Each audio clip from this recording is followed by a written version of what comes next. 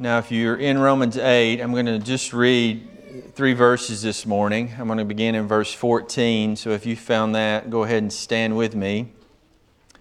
We will read, and then Jeremy will lead us in worship as we continue to stand.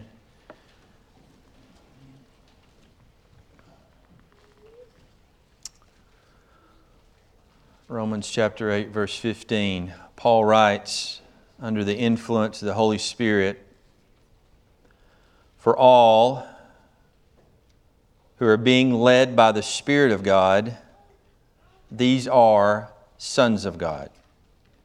For you have not received a spirit of slavery leading to fear again, but you have received a spirit of adoption as sons, by which we cry out, Abba, Father." The Spirit Himself testifies with our spirit that we are children of God. Now, this morning, we continue the work of the Holy Spirit.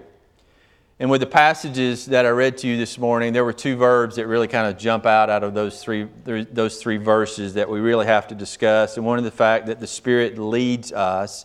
And the other one comes in verse 16 where He testifies to us. But I tell you, I spent most of my time this week just reflecting on the grace of God, the fact that we have somebody that dwells within us to lead us.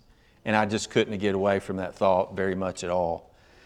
But because of some really good questions that came up following the sermon 2 weeks ago, where we were in Romans 8, verses 12 and 13, and talking about our obligation to do battle with sin in our life, I did want to spend a little more time with that this morning. And so we'll back into that some. I want to try to explain things there as best I can every time that we come across that in the text, because as I said a couple of weeks ago, I don't know of really anything more important than me taking the Word of God and helping all of us as we do battle with the personal sin in our life. Now, you noticed I had you go Isaiah 3, Luke 3, and all. Normally I don't like to do that. I don't like to take from another place and bring that thought into the text that we are. That's very dangerous. So I do want to be careful when I do that, but that's where I found myself reflecting on the fact that the Spirit of God leads us. Now, we all know as fallen people, as sinful people, we do not naturally nor normally fall in the way of the Lord. We don't find that way on our own. And also as sinful people, we don't like to be led, period. You can hear that in your children's voice. You hear that in your teenager's voice. That little phrase that goes, "Don't tell me what to do," is a declaration, I do not want to be led. So not only do we not want to be led, but we certainly don't want to be led in truth, because that's contrary to the flesh. And so God has done something absolutely amazing in the gospel to lead us, lead stubborn, stiff-necked, rebellious people in the way of the Lord. And it's a precious thing for what He's done. But to get us there, let me take you back in some Old Testament thought, because there's so much imagery, so many illustrations, so many words used in the Old Testament to describe people who are under the judgment of God. And most often, if not always, I'm not even that reluctant to say always, they're under judgment because they have been led astray or they have gone astray on their own. And I'd put an and or there. They've either gone astray and or they've allowed someone to lead them astray. Therefore, they have found themselves under the judgment of God. Now, there's all kinds of words, as I mentioned, endless words. And so I was just trying to land on a couple of words for the sake of our abbreviated time on Sunday morning.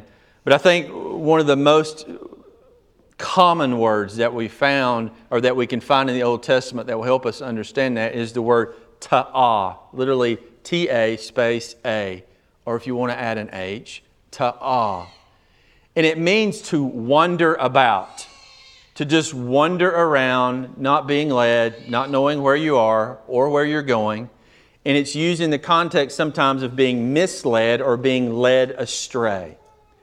Now, what's good about this word is, and I love to find words like this, Nathan and I have done a lot of work on a lot of words to help us in understanding of things on Wednesday night and Sunday night. But ta'ah has a non-theological, non-moral, non-ethical, common, everyday life usage. meaning simply to wonder. And a good example of that comes in Genesis 37, where Jacob sends Joseph, remember the boy with the fancy coat, to go find his other brothers because they hadn't seen him in a while.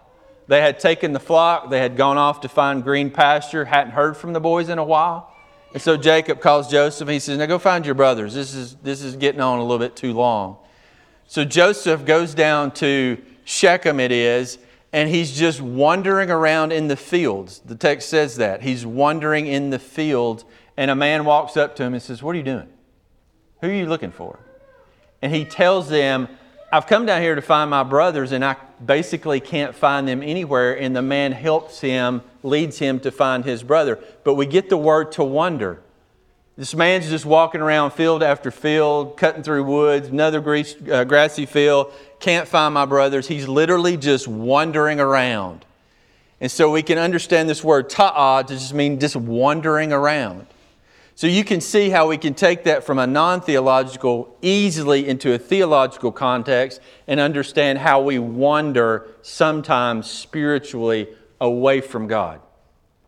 In fact, a song that we sing very often, Come Thou Fount of Every Blessing, is much about spiritual wandering, right? Listen to some of the words. Oh, to grace, how great a debtor daily I'm constrained to be. Let thy goodness like a fetter, and if you don't know what a fetter is, that's a chain.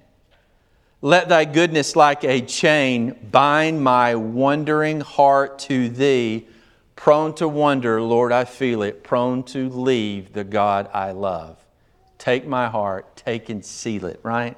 Seal it for thy courts above. So we understand greatly about spiritual wandering.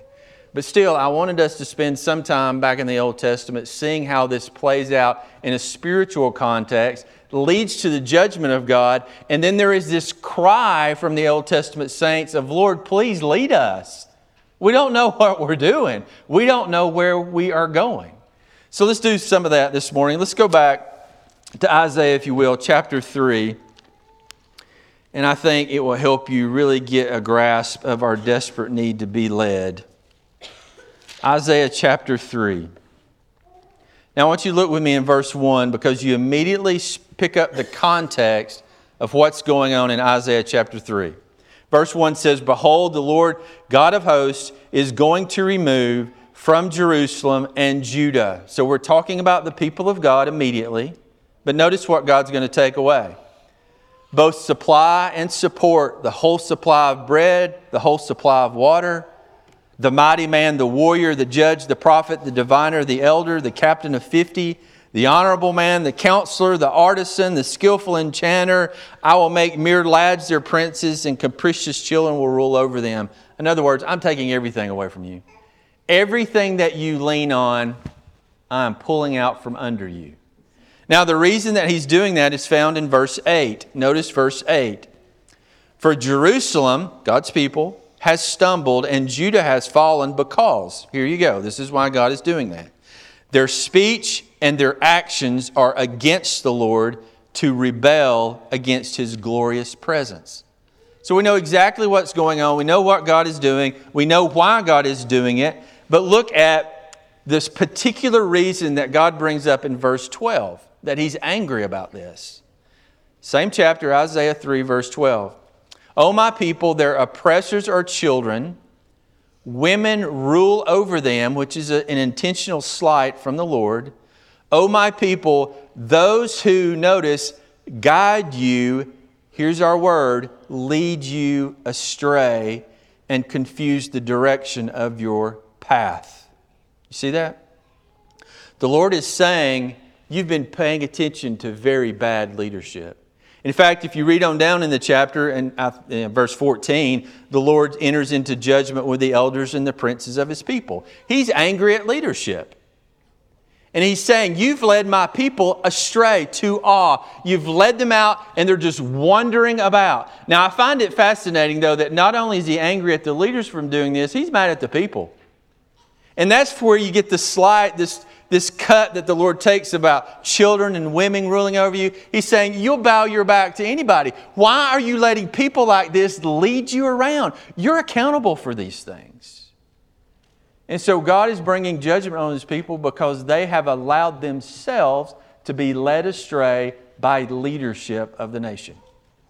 Now it gets worse because God's always trying to work repentance. So we get false leadership from a much more important group. So turn over to Isaiah chapter 9.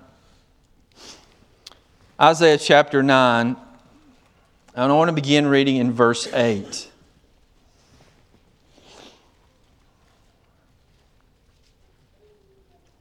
Notice judgment again, Isaiah 9 verse 8. The Lord sends a message against Jacob and it falls on Israel. So again, judgment is against the people of God. And God has already done something and yet they've not repented. Look at verse 12. The Arameans are on the east, the Philistines are on the west, and they devour Israel with gaping jaw. He's already brought people against them in war. But notice what takes place down in there's another cut the Lord takes. Notice verse 14. So the Lord cuts off head and tail from Israel, both palm branch, significance, and bulrush, insignificance, in a single day. He names the head. The head is the elder, the honorable man, and the prophet who teaches falsehood is the tail. You know what He just called the prophets? You're the rear end. And He did it on purpose. He's not speaking to the head. He names them as honorable men, but then He calls the tail the prophets because He's furious at what the prophets have done. Now look at the very next passage. Verse 16, for those, the prophets who teach falsehood is the tail, they are those who guide this people and are leading them, our word again, leading them astray, and those who are guided by them are brought to confusion. Here it is again. It's not princes and elders. It's not the leadership. It's not the civil leadership of the people. Now it's the prophets that are preaching false things and they're leading the people into confusion. And God's angry at the prophets. You could pick that up from the text, but He's holding the people accountable. Which gives me cause to pause and tell you, you're always supposed to hold me accountable for what I do in this pulpit. Every single one of you. And here's the measure. That is the only measure, and that's why you can do that. That's why a child that's been converted by Christ can hold me accountable, because the standard's the Word. I'm not the standard. Therefore, God says, you people are accountable because you've let that fool go on from the pulpit and he's led you astray and you've bowed down to him easily enough. God's angry. But ultimately, Isaiah 53 will put the blame on every single one of us. So go with me to Isaiah chapter 53. And let me show you one more if I don't show you two. Isaiah chapter 53 verse 6. Isaiah, by the way, loves this word.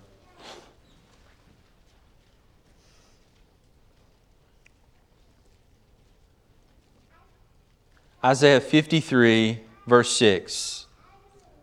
Now we're not talking about civil leaders, government leaders. Now we're not talking about preachers or prophets. Now we're talking about you. All of us, like sheep, have gone astray. There's your word, tu'ah. Each of us has turned to his own way. In other words, if you want to think about or consider why it is that you wonder about spiritually, you can blame it on leadership and you might be right. You can blame it on the prophet or the preacher and you might be right. But ultimately, it falls on you because you've led yourself astray from the things of God. Every single one of us wonder about spiritually. Now there's a promise. Let's get there when we got a moment. I know I'll make us long. Isaiah 30, back up just a little bit. There is an eschatological promise that's coming to the people of God that's found in Isaiah chapter 30. And it comes in verse 20 and 21. Isaiah chapter 30, verse 20 and 21. Although the Lord has given you bread of privation and water of oppression, although you've been under judgment, He, your teacher, will no longer hide Himself, but your eyes will behold your teacher. And verse 21 is precious. Your ears will hear a word behind you. This is the way, walk in it, whenever you turn to the right or to the left. That's the promise that's coming. It's like a dad resting his hand on his son's shoulder and going, oh, let's go this way. And let's don't go that way. That's not the way to go. But let's go this way. So that was the promise that's coming, and that's the promise that we have partially realized in the gospel through the ministry and the work of the Holy Spirit. That's a great thing. And the older you get, the wiser you get, and the more that you desire the Lord to put His hand on top of your head and just guide you around, walking along His way in every decision, in every thought, in every action, in every word. Some days I catch myself and I wish the Lord had His hand over my mouth and said, okay, I'll let that word out, but I'm not letting that word out. We long for the intimate, personal guidance of God in our lives in every area. And through the gospel, we begin to see that very thing realized. So you go trotting off to Romans 8, and I'll share some Psalms with you. There's another word, as you head back to Romans 8, there's a better word that we find in the Old Testament. It's not used as much. It sounds very similar. Instead of the ta'ah, it's naha. Starts with an N, not with a T, and it's got a h in the middle of it. So it's pronounced naha. And it also means led, but most every time that it's used, you're being led in the right way. Let me give you one example. Nehemiah comes in Nehemiah 9:12, and with a pillar of cloud you led them by day, and with a pillar of fire by night. In other words, when the Lord led His people in that way in the desert, this word was used, naha, because He was leading them in His way. Now, when you start looking through the Old Testament about that glorious word, you're like, naha, that's the word that we want. We want the Lord guiding us. Guess what book you find that word in more than any other place? In the Psalms, because the psalmist is begging the Lord to lead us. And when I found that, I was just absolutely thrilled to my soul. It's like, of course, it's going to be here because the psalmist is always pleading with God. Now, let me just read a few of these. And if you want chapter and verse after the sermon, I'd be glad to give it to you. I know you're in Romans 8, but I couldn't lead you around everywhere. But just listen to the psalmist in some of these places. Psalms 5. O Lord, naha, lead me in your righteousness because of my foes. Make your way straight before me. Psalms 25, lead me in your truth and teach me, for you are the God of my salvation. 27, teach me your way, O Lord. Lead me in a level path. 31, you're my rock and my fortress. For your name's sake, lead me and guide me. 43, send out your light and your truth and let them lead me. Let them bring me to your holy hill, to your dwelling place. In other words, the psalmist is begging, God, lead me into your presence. That's where I want to be. Psalm 61, I know you're familiar with this. Lead me to a rock that is higher than I. Psalms 139, he uses it several times. If I ascend to the heavens, you are there. If I make my bed in Sheol, you are there. If I take the wings of the dawn, if I dwell in the remotest part of the sea, even there your hand will lead me, for the child of God. Two more, Psalms 139. Lord, see if there be any hurtful way in me and lead me in the way of the everlasting. And then Psalms 143, the last reference to me is the most interesting by far. Listen to what the psalmist says here. Teach me to do your will, for you are my God. Let your good spirit lead me. And I'm thinking, wait a minute. We're still in the Old Testament. Yet this last reference that we find to it in the psalmist, he specifically asked for the Spirit of God to lead him on level ground. So now you're back in Romans 8. When we come into Romans 8 and we see the promise of the gospel, we see the Spirit given to us. And we talked about that in verse 8 and 9. If you have the Spirit, or rather, if you have Christ, you have the Spirit of God dwelling within you. And if you have the Spirit of God dwelling within you, then you have Christ. And so we see very clearly that through the gospel, we are given the Spirit of God. And as you begin to realize, think through and study all the things that the Spirit of God does for you, right now I'm landing with this one on the top because He has to lead us in all that He does for us. You understand? Everything that He does, He's leading us in those particular things. And that's why we have verse 14. Look at verse 14. For all who are being led by the Spirit of God, these are sons of God. In other words, if you're a child of God, this is exactly what the Spirit of God's doing in you. He's leading you. And I couldn't get past that thought this week. I could not get that from my heart, my mind. I just was overwhelmed at the reality that God loves us so much that He put His Spirit within us to lead us. And when you get to thinking about that, you certainly don't lead yourself. And all of a sudden, you're so protective about who you're going to let lead you. And if you're a man, you need to be really protective about who you're going to let lead your family spiritually. Because it's on you. All of a sudden, leadership becomes so precious to you because you know what God has done through His Holy Spirit to lead you. And I could talk for the rest of this sermon about particular times in our life of where we sensed and saw the Spirit of God leading us. And sometimes I didn't even realize it.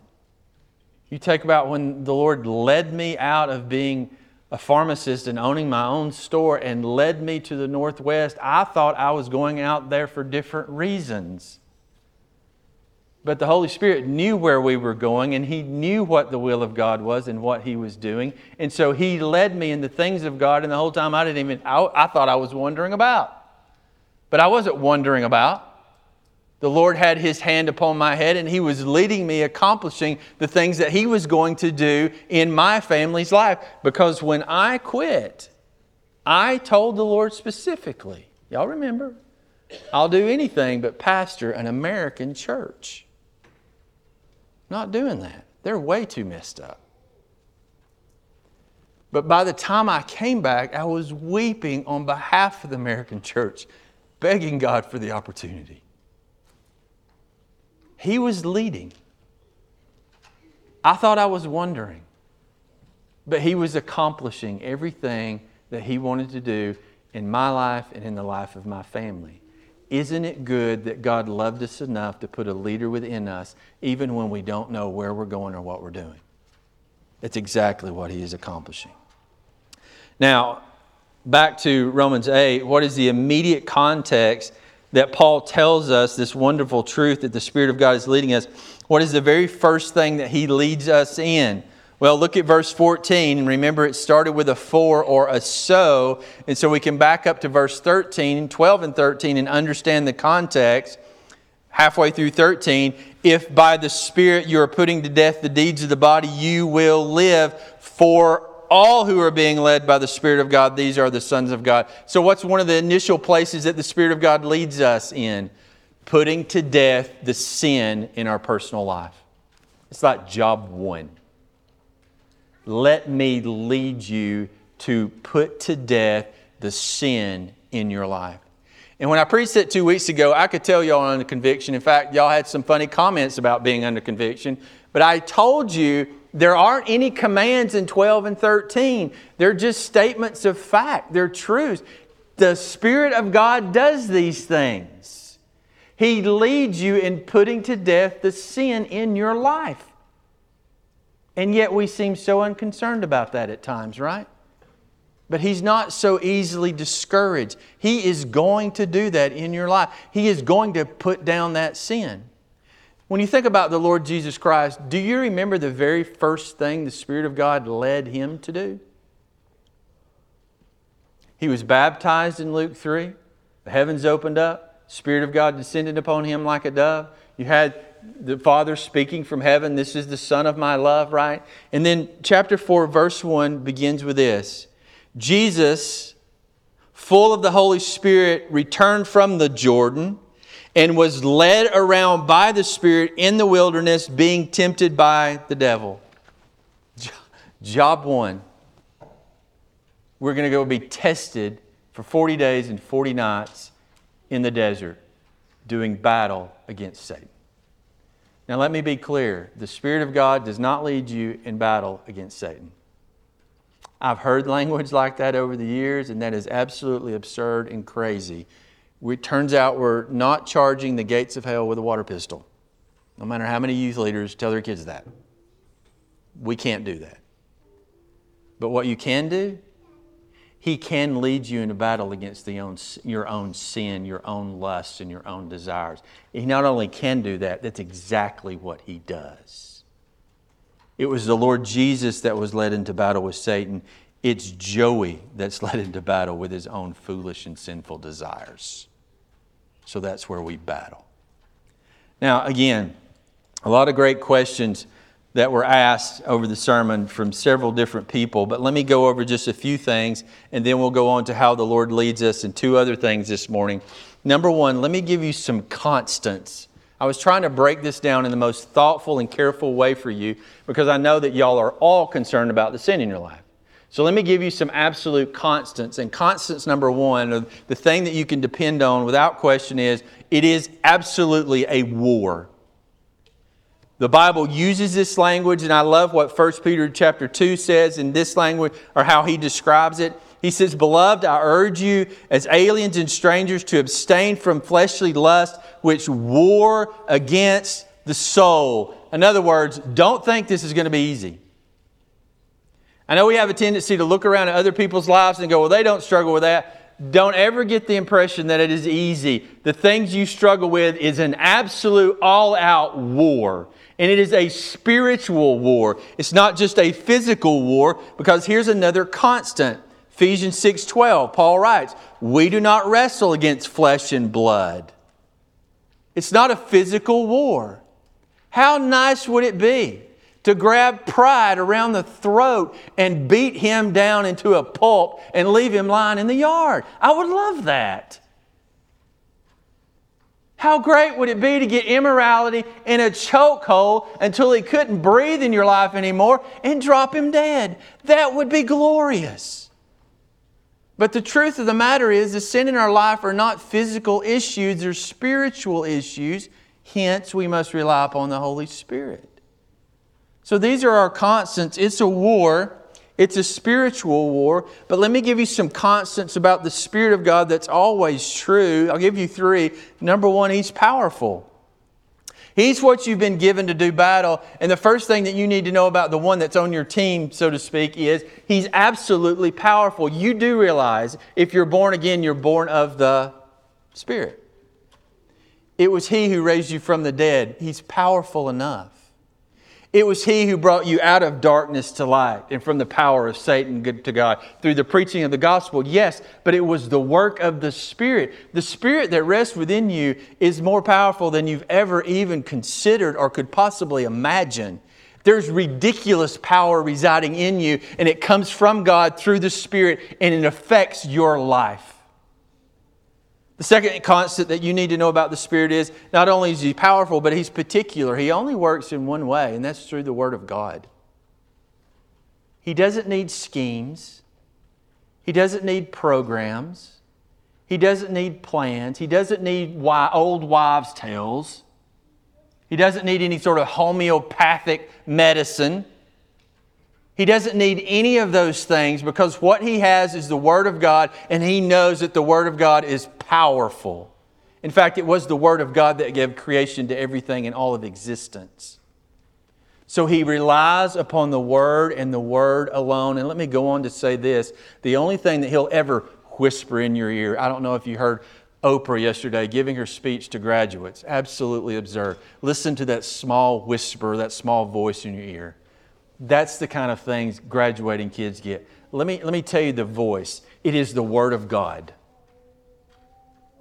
And we jokingly say, if you want to hear God speak, read the Word. And if you want to hear God audibly, read the Word out loud. But that's true, by the way. And the Spirit of God will always speak to you in accordance with the Word of God. He's not going to share with you some mystical secret.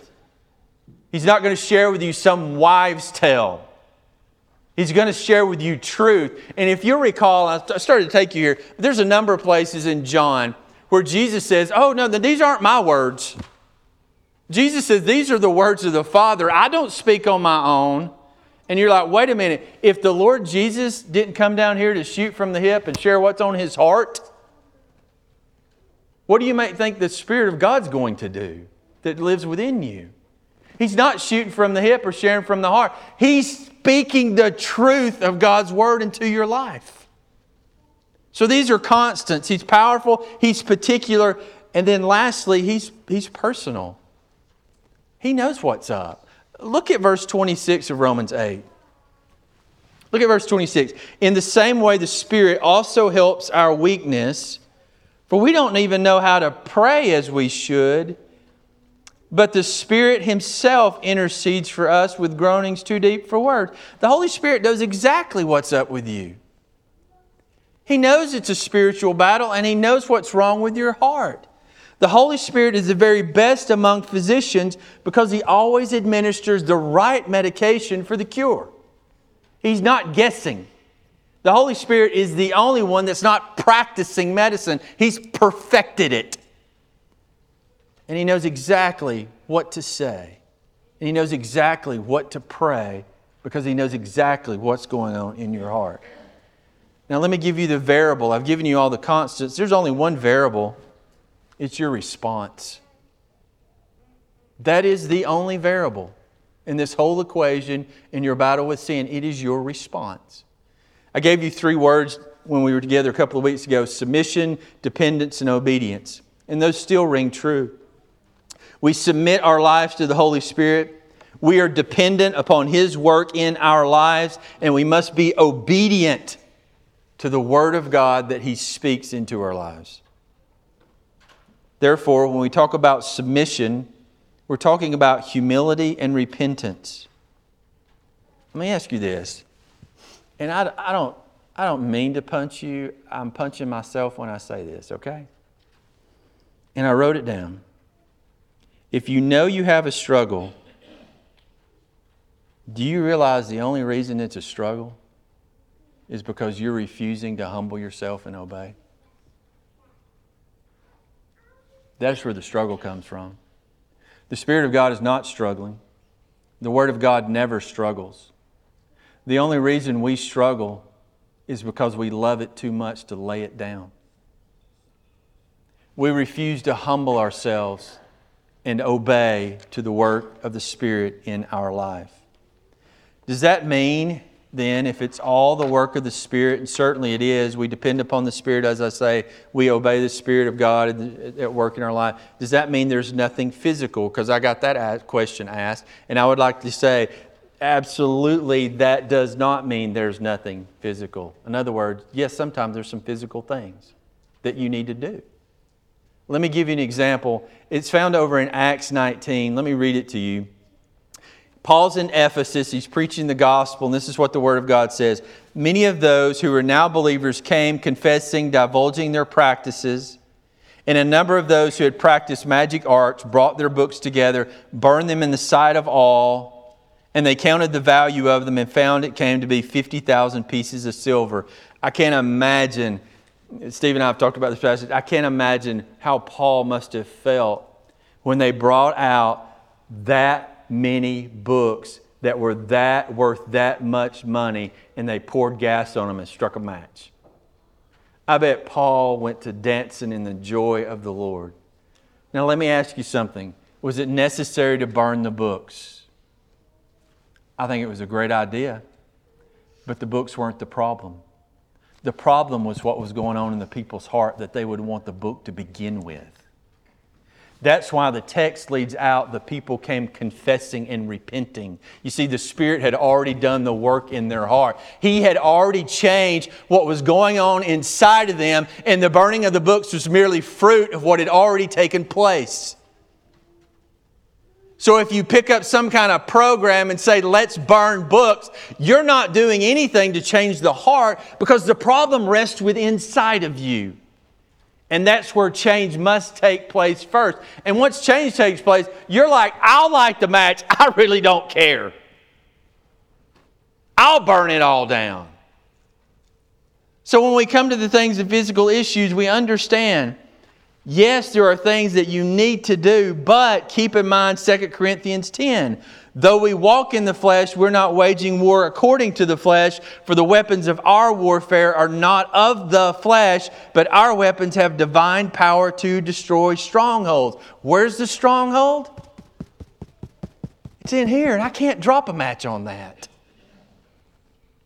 Man, if you're doing things online that you shouldn't do, burn the computer. Take it outside and beat it against a rock. But I still have compassion towards you because you still haven't changed what's inside of you that's causing you to do what you're doing. You have to have the Spirit. It is only by the Spirit that we put to death the deeds of the body. And once He does that work, you're like, I don't care if I need it, I'll have it. If I don't need it, I don't have it. It doesn't matter to me. It's not the issue anymore because God has effected change in my heart. I have a new desire, and I can't do that. You can't do that. A program can't do that. 12 steps can't do that. The only one who can do that is the Spirit of God working in the spirit of you. And He can do it all day. So we have to submit ourselves. You say, well, what about prayer? Oh, I would pray without ceasing. I would pray without... What about fasting? That would be tremendous. If you want to do that, do that. That's great. That really expresses to God that you're serious. I'd rather have a new heart than eat any day of the week. If you get to that place, do it till you're blue in the face. I just don't want you to come under the impression that you can physically take care of spiritual issues. And this is how every battle will end. Every single battle will end up with you bended knee upon a battlefield, bloody and bruised, praising God for the fact that He has changed your heart. Every single battle ends that way. But sometimes you go to bed bloodied and bruised and not changed. But you know what you find in the morning? New mercies. And you wake up in the morning in the midst of new mercies and you pick up your sword and you pick up your shield and you go running back out on that battlefield. Because it's still a war. And you long for the day when God does the work in your heart. And you find yourself on your knees praising God. How long does that take? I really don't know. Some things seem so simple and yet some things seem so difficult. But however long it takes, there's three things that you absolutely cannot do. Number one, justify it. Don't you ever justify your sin. Don't you ever. The second thing is, don't you ever quit marching, running onto a battlefield. Don't you ever quit. The only day you can quit is when we roll your body through that door and somebody's talking over you. That's the day to quit. Because that's the day you've won all battles. And the last thing is, never turn to something or someone else. Don't ever do that.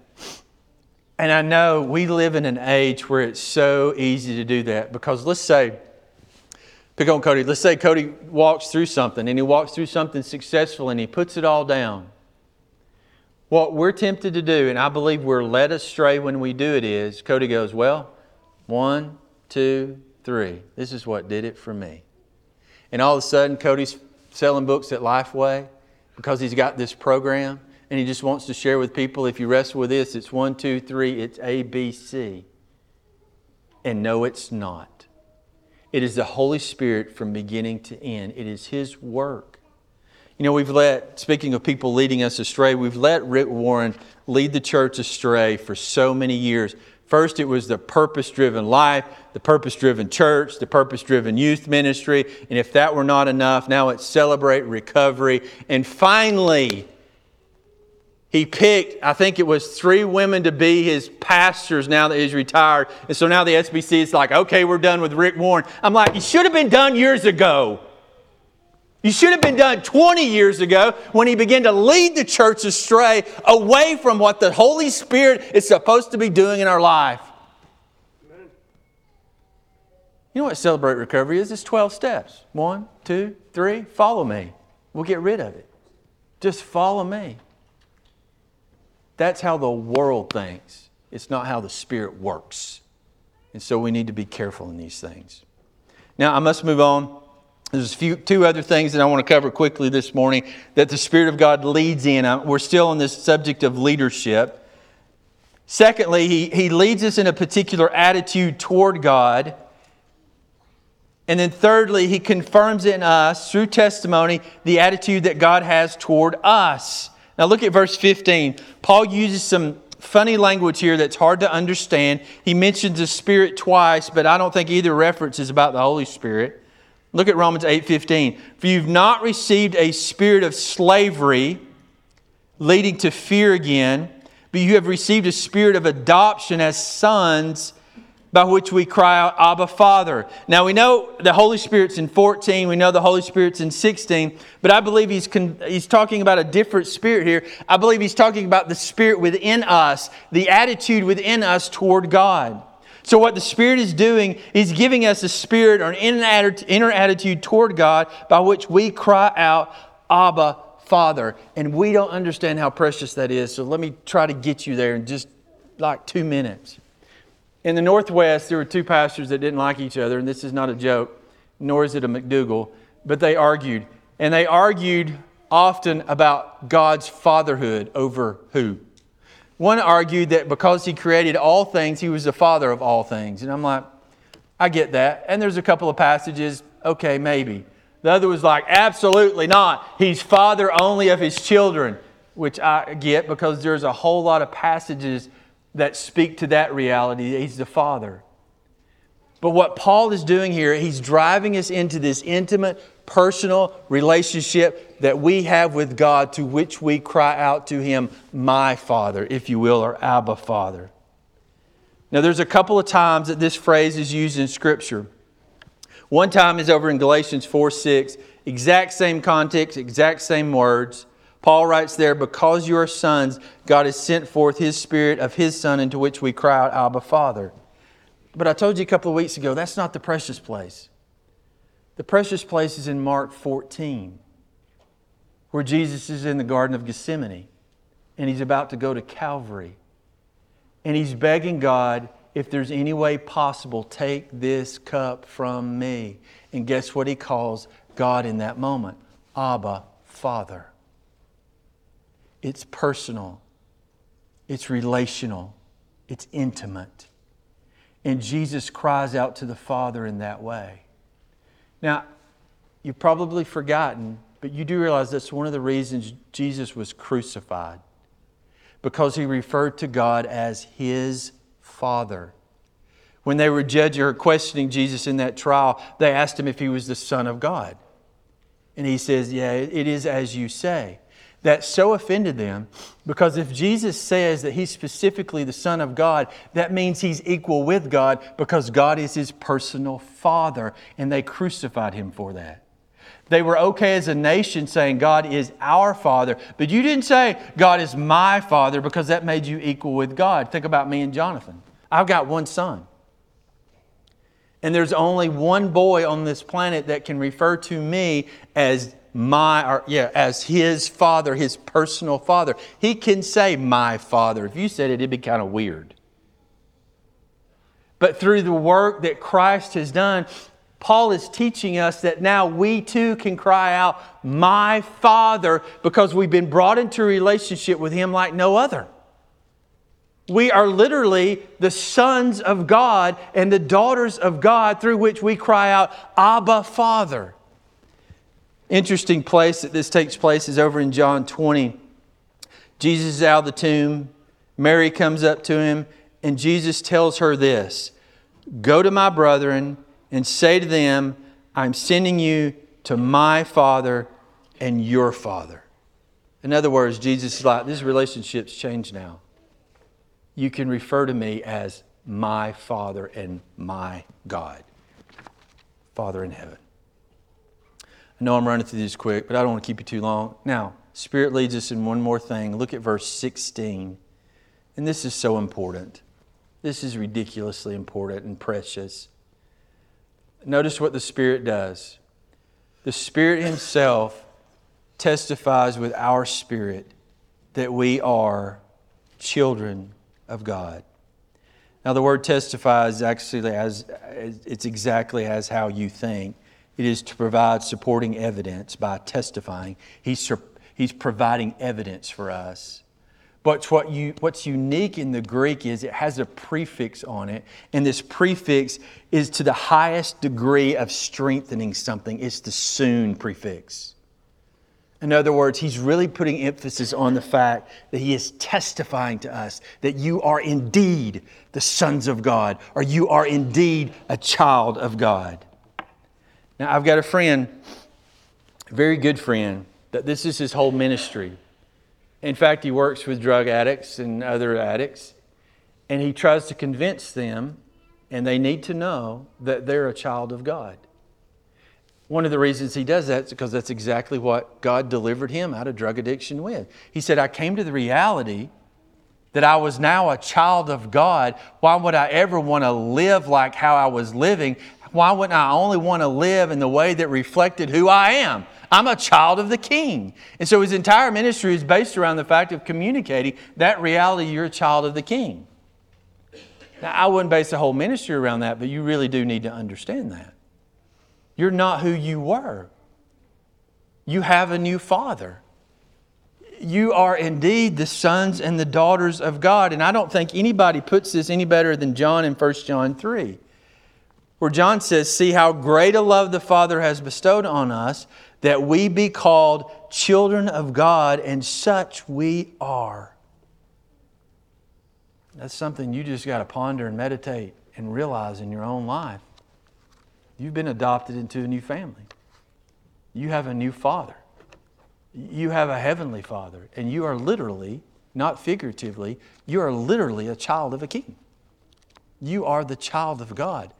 In other words, act like it, John would go on to say. Now, let me close with this, because hopefully you've realized this. These ministries of the Holy Spirit, especially this last one, where He's testifying to us and strengthening our inner man to where we indeed realize we're a child of God, it is very subjective. It's personal. It's experiential. And if you've been here for the last almost 10 years now, you realize I'm so careful right here. The reason I'm careful with the subjective side of the Holy Spirit is because we have an entire population of people that's only where they live. Everything about the Holy Spirit is subjective and experiential. And I rail against that because they forget that the work of the Holy Spirit is objective because the Word of God is concrete. In other words, you have people that come to you and go, well, I'm absolutely convinced that the Holy Spirit led me to divorce my spouse. And I'm like, no, He didn't. There are biblical reasons for that, and I know people have been very obedient in that. But I also know a lot of people who've never been obedient in that, and they say, because they want to use a trump card, oh, the Spirit led me in that. I've seen pastors abuse a whole body one time because they didn't have money, yet he wanted to buy something, so he went ahead and bought it, and you know what he said? This is how the Lord led me. I'm like, what is that, a trump card you're playing up there? And so we wind up doing anything we want to do, and we hang this little tag on it, the subjective work of the Spirit. This is how the Spirit of God led me, and so this is what I did. And I want to say baloney. He leads objectively, but His leadership is subjective, experiential, personal. And you know it when He does it. The reality is He does both. He does both. And we don't need to be afraid of it. The Spirit of God does lead. And He does lead in wonderful and miraculous ways. I remember I told you the story of when I quit. One of the deacons of that church came to me and he says, I think you're making a mistake. You have no idea what you're walking away from. To which I responded, I know what the Spirit of God is leading me in. His leadership is experiential. I didn't get an email. I didn't get a text message. I just knew beyond the shadow of a doubt that the Spirit of God was leading my family to do exactly what we did. But at the very same time, I know a woman who stands behind a pulpit every Sunday and preaches and says, The Spirit of God led me to do this, to which I would say, not at all. I know I got to get this church in 1 Corinthians to explain all that. But no, He did not. You see what we do? I say all that to be very careful, to warn you to be very careful. I want you to be led by the Spirit. I want you to tell me this is how the Spirit is leading me. But I also want you to know the measure is found in a book of whether He did that or not. And if how He leads you runs contradictory to any word, any comma in this book, He's not leading you. Because this is what He's manifesting in your life. Now let's turn to salvation and we're done. This is why I told you last week, I'm so careful. I can preach the gospel, I can explain the gospel, I can show you the gospel in the book. But what I can't do is the subjective work of the Holy Spirit. I can't do that. Some men manipulate through emotions because if I had a math board up behind me or a marker board, I would put emotions equals not Holy Spirit because we're absolutely convinced that they're one and the same. No, they're not. I bet a lot of people got emotional at the Taylor Swift concert this weekend. And I bet that if you could have turned her music off and put them in a particular place without any context and put a preacher up behind a pulpit and did some kind of meme, you were thinking they were just absolutely filled with the Spirit at that concert. And they certainly were not. Right? Emotions doesn't equal Spirit. Yet, when the Spirit works, it is an emotional experience. That's why I don't play there. I'm not Him. I'm not going to tell you stories about puppies dying in car wrecks and then open up the altar. It's not going to happen. But what I am going to do is explain the truth to you and then get on my knees and pray for you and beg that the Spirit of God change who you are from the inside out. And we've done that as a church for the last almost 10 years, and look what the Lord has done. Oh, Ted's still at church. And I could go around the room, the men that I've baptized, they're still coming. We don't have to say around here, I can think of one name, that we baptize them, but where are they? We don't say that. We don't have to say that. And that's why I ask you, please be patient with your children. Please be patient with your children. And let the Spirit of God do the work in their heart. Don't get ahead of the Spirit. He's the fruit picker. But we can plant the truth in their hearts and pray. Speaking of prayer, we need to now.